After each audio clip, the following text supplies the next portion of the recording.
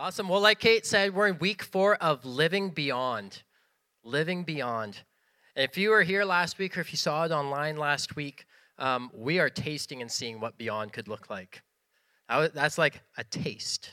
That's not like the full meal deal. That's like God going, here's a taste, here's a piece, and let's see where it goes. But last week, Kate was speaking on the ripple effect. And she was basing it out of Acts 3. And, Peter and John, they had gone to the temple. I think Kate was talking about that story this morning. Peter and John, they went to the temple. They were walking by some guy that was laying there crippled, begging for money. And, instead of giving them money, they prayed for the guy, and he got healed, right? He stood up. He walked into the temple with them. And obviously, when something like that happens, and he's been there for a long, long time, people take notice. And Peter seizes the moment, addresses the crowd, and he focused not just on how sinful they were and in need of a Savior, but also addressed their mindset when he was addressing them and their ignorance towards who Jesus was. It was actually quite amazing. So I encourage you, go back, read through Acts 3 if you missed it, or hop online, watch the sermon from last week. Actually, watch the whole service from last week because it's worth remembering what God did. And then take that and let it propel us forward into the next things that God has for us. But that healing that happened caused a ripple effect, and the number of believers rose to 5,000 men, plus the women and children. That's a lot of people within a very short amount of time making decisions for Jesus. When the ripple effect happens, we can see the Holy Spirit impacting many, many people, right? Holy Spirit does something in one person's life here, and then when it gets proclaimed and shared with other people, it ripples and ripples and ripples and affects a lot of people. But as the ripples keep going and going and going, eventually, or evidently, those ripples will also catch the attention of those that might stand against you. So today's message, I'm titling it Bear Witnesses, or Bear Witness. As we continue with Peter and John, we're going to be camping out in Acts 4 today, but I'm going to pray as we get into the Word. Lord Jesus, we thank you so much for your goodness. Lord, we thank you for all that you accomplished and did last week, and Jesus, we continue to look forward with great expectation of what you will be doing, not only in this body of believers here, but all throughout Charlotte County. So Jesus, we come before you. We ask that you would reveal truth of Scripture to us as we get into your word. In your name, amen. Awesome. All right, Acts 4, verses 1 to 3. We're going to be reading from the NLT version today, just so that everyone knows. So if you're using a Bible app and you're confused why some words are different, switch versions. There you go. All right. So while Peter and John were speaking to the people, they were confronted by the priests, the captain of the temple guard, and some of the Sadducees. These leaders were very disturbed that Peter and John were teaching the people that through Jesus there is a resurrection of the dead. So they arrested them, and since it was already evening, put them in jail till morning. How nice of them. So Peter and John, they had come to the temple in the afternoon to take part in the 3 p.m. prayer service. We saw that back in chapter 3. Being that it was evening shows that it took a while for the officers to get to them or to take notice of what they were doing. Now, I was curious because sometimes some of these things can pique your interest. Like, how big of an area do the temple grounds actually cover, right? Like, we look at, the amount of land that our church is currently sitting on, and we go to the road, kind of just past the right-of-way through there, to the hill over there, and then into the forest here. And we're sitting on about 7 acres of land here, okay? That's a pretty good-sized area. Now, the temple grounds covered an area of 35 acres. That's a lot of space to cover. Now, if you were to compare that to the Great Pyramid of Giza, right? You think about that, that's like a really easy visual of how big of a place that is. That covers 13 acres. So you could fit 3 temples of pyramids of Giza within the temple grounds in Jerusalem. That's wild. That's a lot of space.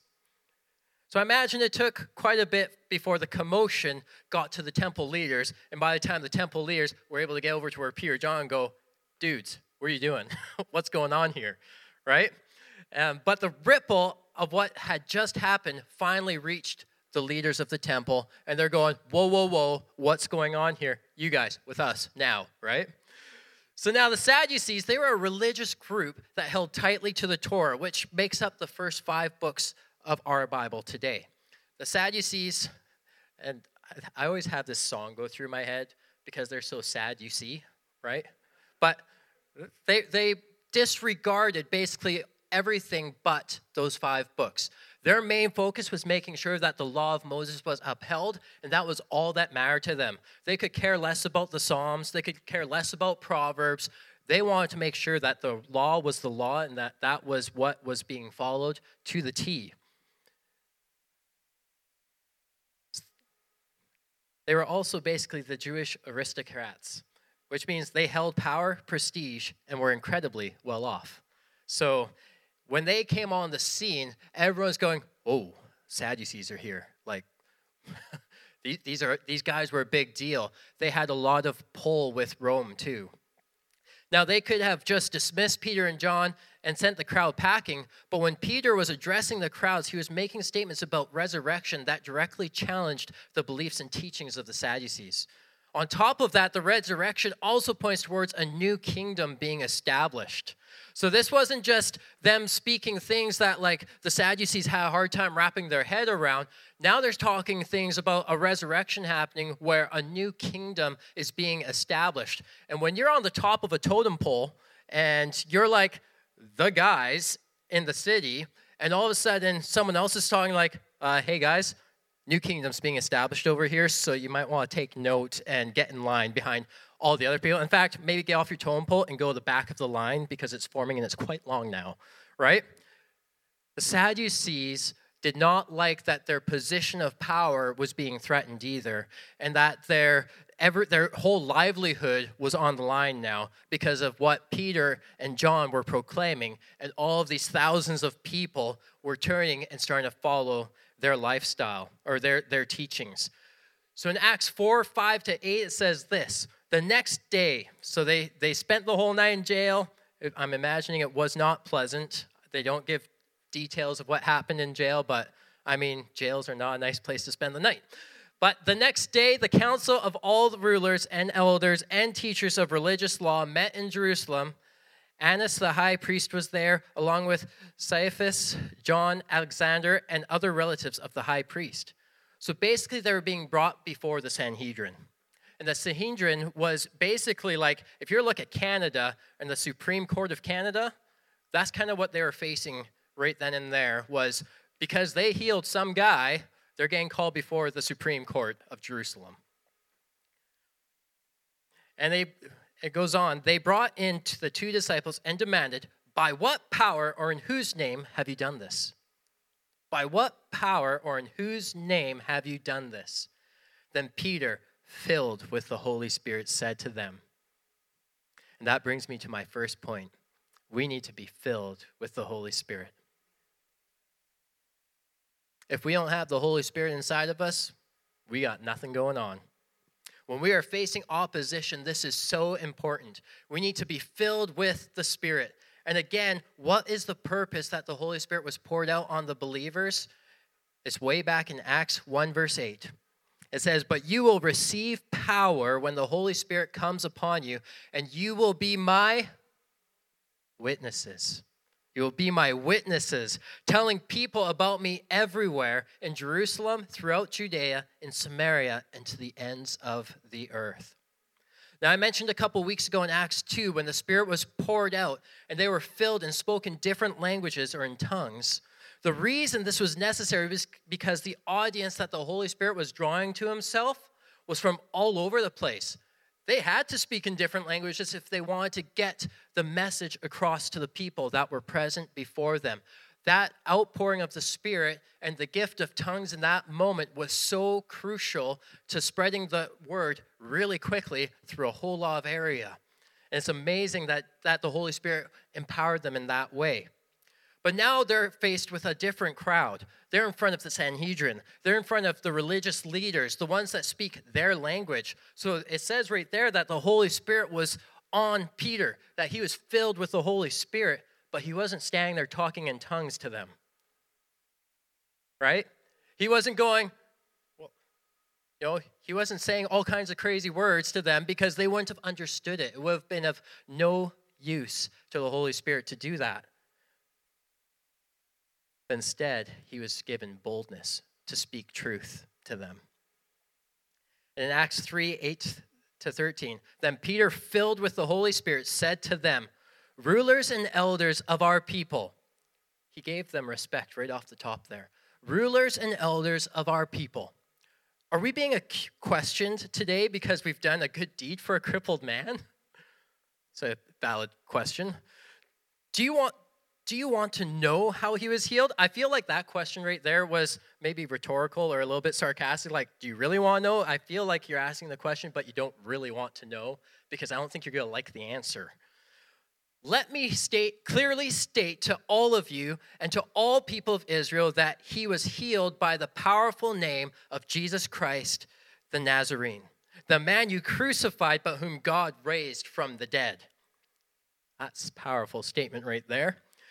For Jesus is the one referred to in the scriptures where it says, the stone that you builders rejected has now become the cornerstone. There is salvation in no one else. God has given no other name under heaven by which we must be saved. The members of council were amazed when they saw the boldness of Peter and John. The boldness of Peter and John. For they could see that they were ordinary men with no special training in the scriptures. They also recognized them as men who had been with Jesus. That brings me to my second point. We need to be filled with boldness. We're filled with the Holy Spirit so that we can be filled with boldness to declare the word of God. Peter and John stood their ground firmly. They didn't come in there with their boots shaking and going, well, guys, I know that looks real different because that guy's right there and he's standing, but it wasn't our fault. It was him, right? No, they were like, guys, seriously? He was healed in the name of Jesus. Boom, done. Mic drop, end of story. Get over it. They boldly declared Jesus' name. The healings and salvation are in him. They also quoted a line from Psalm 118, which was actually, that's a big deal to the religious leaders back then because the cornerstone was representative of the base foundational block that they used when they're constructing things back then. When actually out here, it's a little easier to understand because out here there's a lot of buildings that still have stone foundations. We come from Western Canada, no one has stone foundations out there, so it was all gibberish to us. But coming here and seeing the stone foundations, it brings new light to us because the cornerstone is the most square, the most perfect piece of stone that they could find to start building off of to help make sure that the building was true, that it would be solid, that it would be built properly. And in that psalm, they're saying that Jesus, who they rejected, was that cornerstone, who was supposed to be the cornerstone of everything they believed in. It also pointed out that they were just normal people filled with the Holy Spirit. I love that it points that out in there because sometimes we think of like, oh, it's the apostles, right? Those guys were a big deal. They're amazing people. They're like the Billy Graham of AD 30 or whatever, right? Like we can put them up on this really high pedestal, but the reality is these were fishermen. These were tax guys that cheated people. These were nobodies from nowhere, like Thomas. We don't know where he came from. He was just there, right? There are all these people that really came to be apostles or disciples with no clout about them. They just followed Jesus, just normal people. And they were obedient to what Jesus told them to do. And then the one last thing I wanted to point out from those previous verses was that Jerusalem had a population estimately somewhere between 60 and 80,000 people at that time. That would be like all of St. John, basically, right? That's a lot of people. And now these religious leaders recognized them as men who had been with Jesus. I don't think it was their looks that gave them away. I think it was the way they were talking and the boldness that was coming out of them. They saw Jesus in them, right? They were emitting Jesus to them. N.T. Wright has a quote, and I got this while I was studying, and I really liked it, so I'm going to share it with you guys. But it says this: where God's power is at work to bring real change, real healing, real new life, there the people who are naming the name of Jesus to bring it about can stand up before judges, whether political or religious, and say with integrity that they are speaking for God. It will be costly. It's part of the deal, but it will be true. I love that because it shows that when Jesus does a work in someone, and we saw that last week, we heard testimony of what God was doing. We heard that this morning of the things that God is about and the things that God is doing. When that happens, we can boldly proclaim Jesus to other people because we can go, look, can you not see what Jesus has done? Therefore, I am speaking truth to you. I am speaking on Jesus' behalf to you. And we can have the Holy Spirit in us and speak it boldly with power. Which leads me to my third point. We need to be filled with power. We're filled with the Holy Spirit. We are filled with boldness, and we are filled with Holy Spirit power. Acts 4:14 to 22. But since they could see the man who had been healed standing right there among them, I'm assuming that dude got thrown in jail as well just for getting healed because he was there the next day with Peter and John. Just saying, that sucks. Yeah, you're healed, get in jail. It's like, when you're playing Monopoly and you're working your way around the board, you finally get that whole set, you're like, yes! And then you get a go to jail card and you're like, no! Right? Sorry, that's how my brain works. You have to get used to that. But the guy was standing right there. There was nothing the council could say because they could see the proof. They could see that the healing had happened. So they ordered Peter and John out of the council chamber and conferred among themselves. Because when you're stumped, that's what you have to do. You have to say, okay, guys, I need you to go away so that we can try and put our brains together and figure this out because we have no idea what's going on here. What should we do with these men, they asked each other. We can't deny that they have performed a miraculous sign, and everybody in Jerusalem already knows about it. When Jesus does something amazing, those ripples can travel awful fast.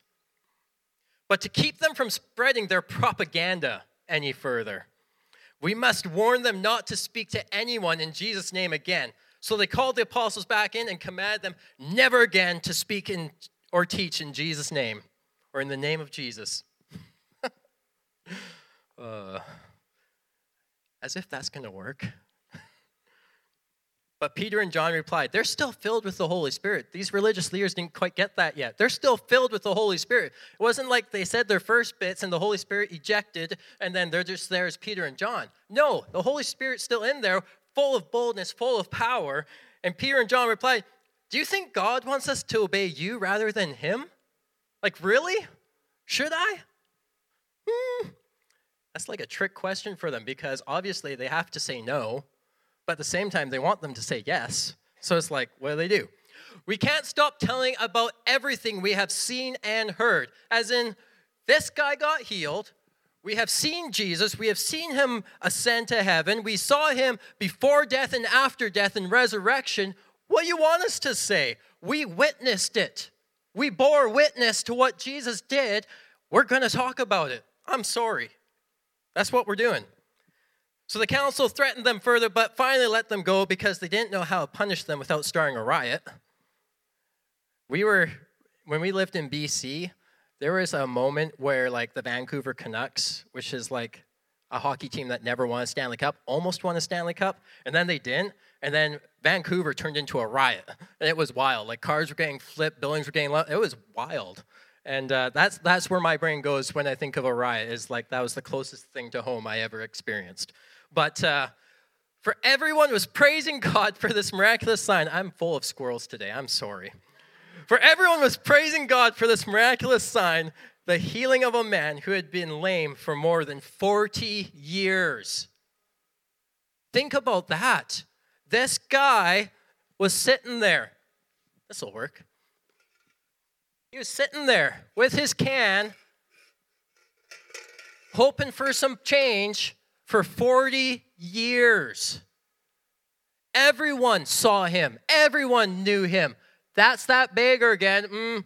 I've given him money last week. I'm going to just walk by again because I don't want to keep giving him more money. And he's sitting there going, please, someone give me change. And now he's standing there in the room, standing. He couldn't even wiggle his big toe before, let alone stand on 2 feet. He was paralyzed. How can they deny the power of Jesus? When the power of the Holy Spirit comes upon normal people, crazy things happen. Lame men get healed. Blind people see. Depression flees. Miraculous signs break out, but never for show. They weren't walking in there going, hey guys, check this out. You, get up. Do you see that? Do you see that? That was amazing. No. They were just walking by. The guy asked for money and go, man, sorry, I don't have any money, but I got Jesus. I got Jesus. Can I pray for you? In fact, get up and walk, because that's what Jesus would have done, right? They weren't doing it for show. They weren't doing it to try and draw attention to themselves. But when God performs a miracle in someone's life, well then, let's share it with the world. If Peter and John had been all talk and nothing special or miraculous had happened, the members of council could have easily dismissed them and just publicly humiliated them.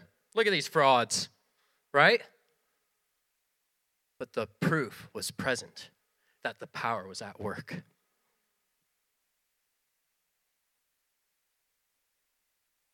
When the Holy Spirit moves in power, it renders the opposition speechless. I'm going to say that again. When the Holy Spirit moves in power, it renders the opposition speechless. It has nothing to say against it because it can't. And just like that, the council had nothing to say. And this is where the council's hearts really shone through, was that they were concerned with them spreading their propaganda further. You know, if it had no weight to it, they would have been like, yeah, we're going to humiliate you, prove that you did nothing, and you can spread your lies all you want. It's going to mean nothing. But they had to try and stop them from spreading their propaganda, because when they're spreading propaganda, they're basically saying, what you're spreading is hurting us. It wasn't all about the Torah anymore. It was about you're attacking us by spreading this, so can you please stop? I would like you to stop. What would happen if someone came to them and asked why they couldn't heal someone? Ooh. That'd be awkward. What would happen if, the following of Jesus grew bigger than the following of those religious leaders? The scale of power would tip. They would be no ones. But when something powerful happens, word of it spreads like wildfire. People all over the place start talking about, when 10 people got baptized here in one day in a small but growing church in Charlotte County last week, it spread like wildfire and people were talking. People took notice of what Jesus is doing. And it's not us being showy. We just showed up, said, God, do your thing.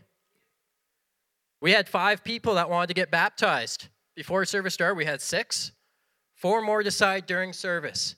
Is that anything we did? No. Am I grateful I got to experience that, though? Absolutely. What a testimony. What a story to tell the world that God is on the move and that God is in the life-changing redemption business today and forever. When people have an encounter with the Holy Spirit and flips their lives around, people start talking. When healings and miracles happen, people start talking. And the opposition grows quiet. As I was preparing this message even, it was rolling through my head, and I talked about this a little bit with the group that was at prayer on Thursday, but, sometimes earlier this week, different ones of us all felt like we were, under attack.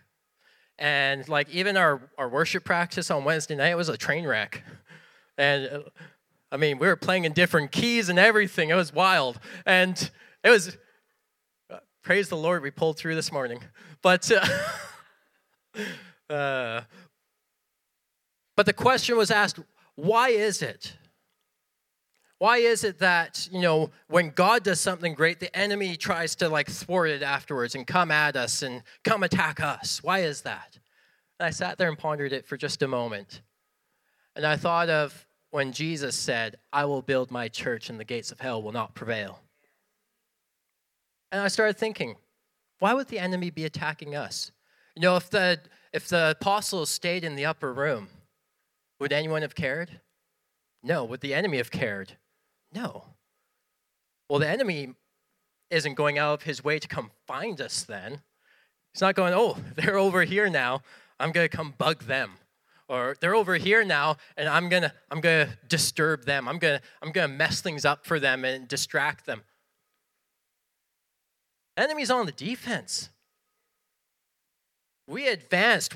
We stormed the gates. We're in his territory going, hey, you, turn around. You're going the wrong way. And the enemy is doing all he can defensively to try and get us to go back to where we came from. So why is the enemy attack after Jesus does something amazing? Because we're not on the safe territory anymore. We're on the advance as the church. We're doing what Jesus called us to do and to be as the church. The ones that would not fail. The ones that would prevail against the gates of hell. Like, holy smokes. When we get that wrapped around our brain, it goes, bring it on. Like, I got my shield, I got my sword. Who am I poking today? Right?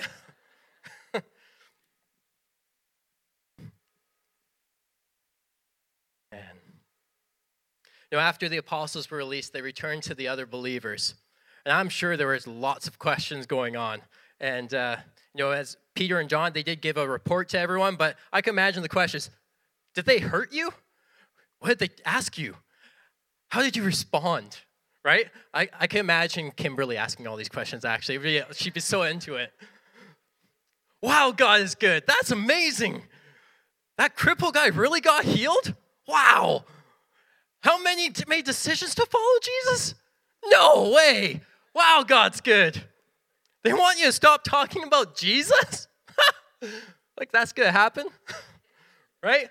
I could see what it would look like because we would be the same today. We'd be going, come on, let's go, guys. But it brings me to my fourth point, and it was the response the believers took after Peter and John were released and came back to the rest of them. And that's covered in prayer. Every single movement of God that I can see, in recent history and all the way back was covered in prayer. When the disciples were waiting for the Holy Spirit, they were praying. When Jesus was on the earth and doing his earthly ministry, he often retreated away by himself to pray. Prayer is so, so vital. We have prayer every Thursday night in this place from 7 to 9, and it is so vital that we continue to pray, that we continue to press in, that we continue to assault the enemy's gates.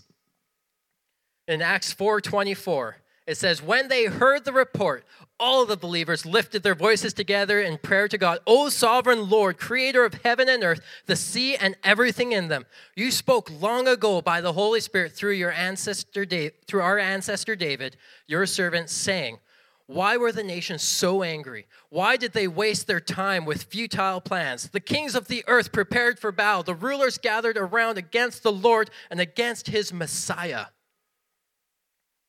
In fact, this is happening here in this very city. For Herod Antipas, Pontius Pilate, the governor, the Gentiles, and the people of Israel were all united against Jesus, your holy servant, whom you anointed. But everything they did was determined beforehand according to your will. And now, O Lord, hear their threats and give us, your servants, great boldness in preaching your word. Stretch out your hand with healing power. May miraculous signs and wonders be done through the name of your holy servant, Jesus. The psalm they quoted was Psalm 2. It was foretelling of the persecution Jesus would face. And in turn, they themselves were also facing. They knew the pressure was on them now. Jesus was not the target of everyone's persecution now. Now it's the early church. But in the midst of their opposition, in the midst of their persecution, in the midst of their hardship, did they pray for comfort and peace? Oh, Lord, just take it away. Just make it all pretty and nice again because I don't like this, right? That seems to be our go-to a lot of the time nowadays. It's like when something's hard, we just take it away, God. I want to deal with that right now. Even if we're not praying to God, we might be going, I don't like this, I'm out. Just take that away from me because it's hard. Did they ask God to just make it all go away and better? No. No, they did not. They prayed and asked for more boldness, more confidence in preaching the word. They prayed that even more miraculous signs and wonders would be done, more healings. But that also means they're probably going to attract more attention. That's okay. They're believing for more boldness. In other words, yeah, it's hard right now, but God, use us all the more. Do even greater things like you had promised. And that was from back in John 14, 12 to 14. And this is the words of Jesus. I tell you the truth. Anyone who believes in me will do the same works I have done and even greater works because I'm going to be with the Father. You can ask for anything in my name and I will do it so that the Son can bring glory to the Father. Yes, ask me for anything in my name and I will do it. The apostles and followers of Jesus continue to preach and heal and perform miracles as we continue through Acts. They keep going. They push on. They face difficulties. They don't stop. They don't hesitate. They continue with the power of the Holy Spirit. And as they continue and they see greater things happening, the persecution is also ramping up. But as N.T. Wright said, it will be costly. It's part of the deal. Are we willing to count the cost to follow Jesus with our everything? Are we willing to step out with Holy Spirit-filled boldness in our lives? Last week, there were 10 baptisms, salvations, and healings that took place. And these are incredible. These are incredible, exciting things we get to share with the world. So today, as we stand, I'm going to invite you guys to stand. Sorry. That came out really... Let's stand.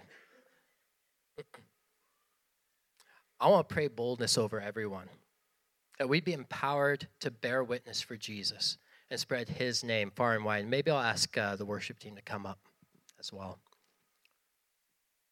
On Sunday night, we had life group, and at the end of life group, we were talking about how the Sunday morning service went because we were all still vibrating, to be honest, with like what God had just done in this place. And at the end, we spent some time in prayer, and I felt this word come from God, and I shared it with life group. And I said, Caitlin was talking about the ripple effect and how all it takes is for like a stone or a drip or something to go into the water and it starts to ripple, right? I felt like what God was saying was like, out here there's a law of ledge rock everywhere.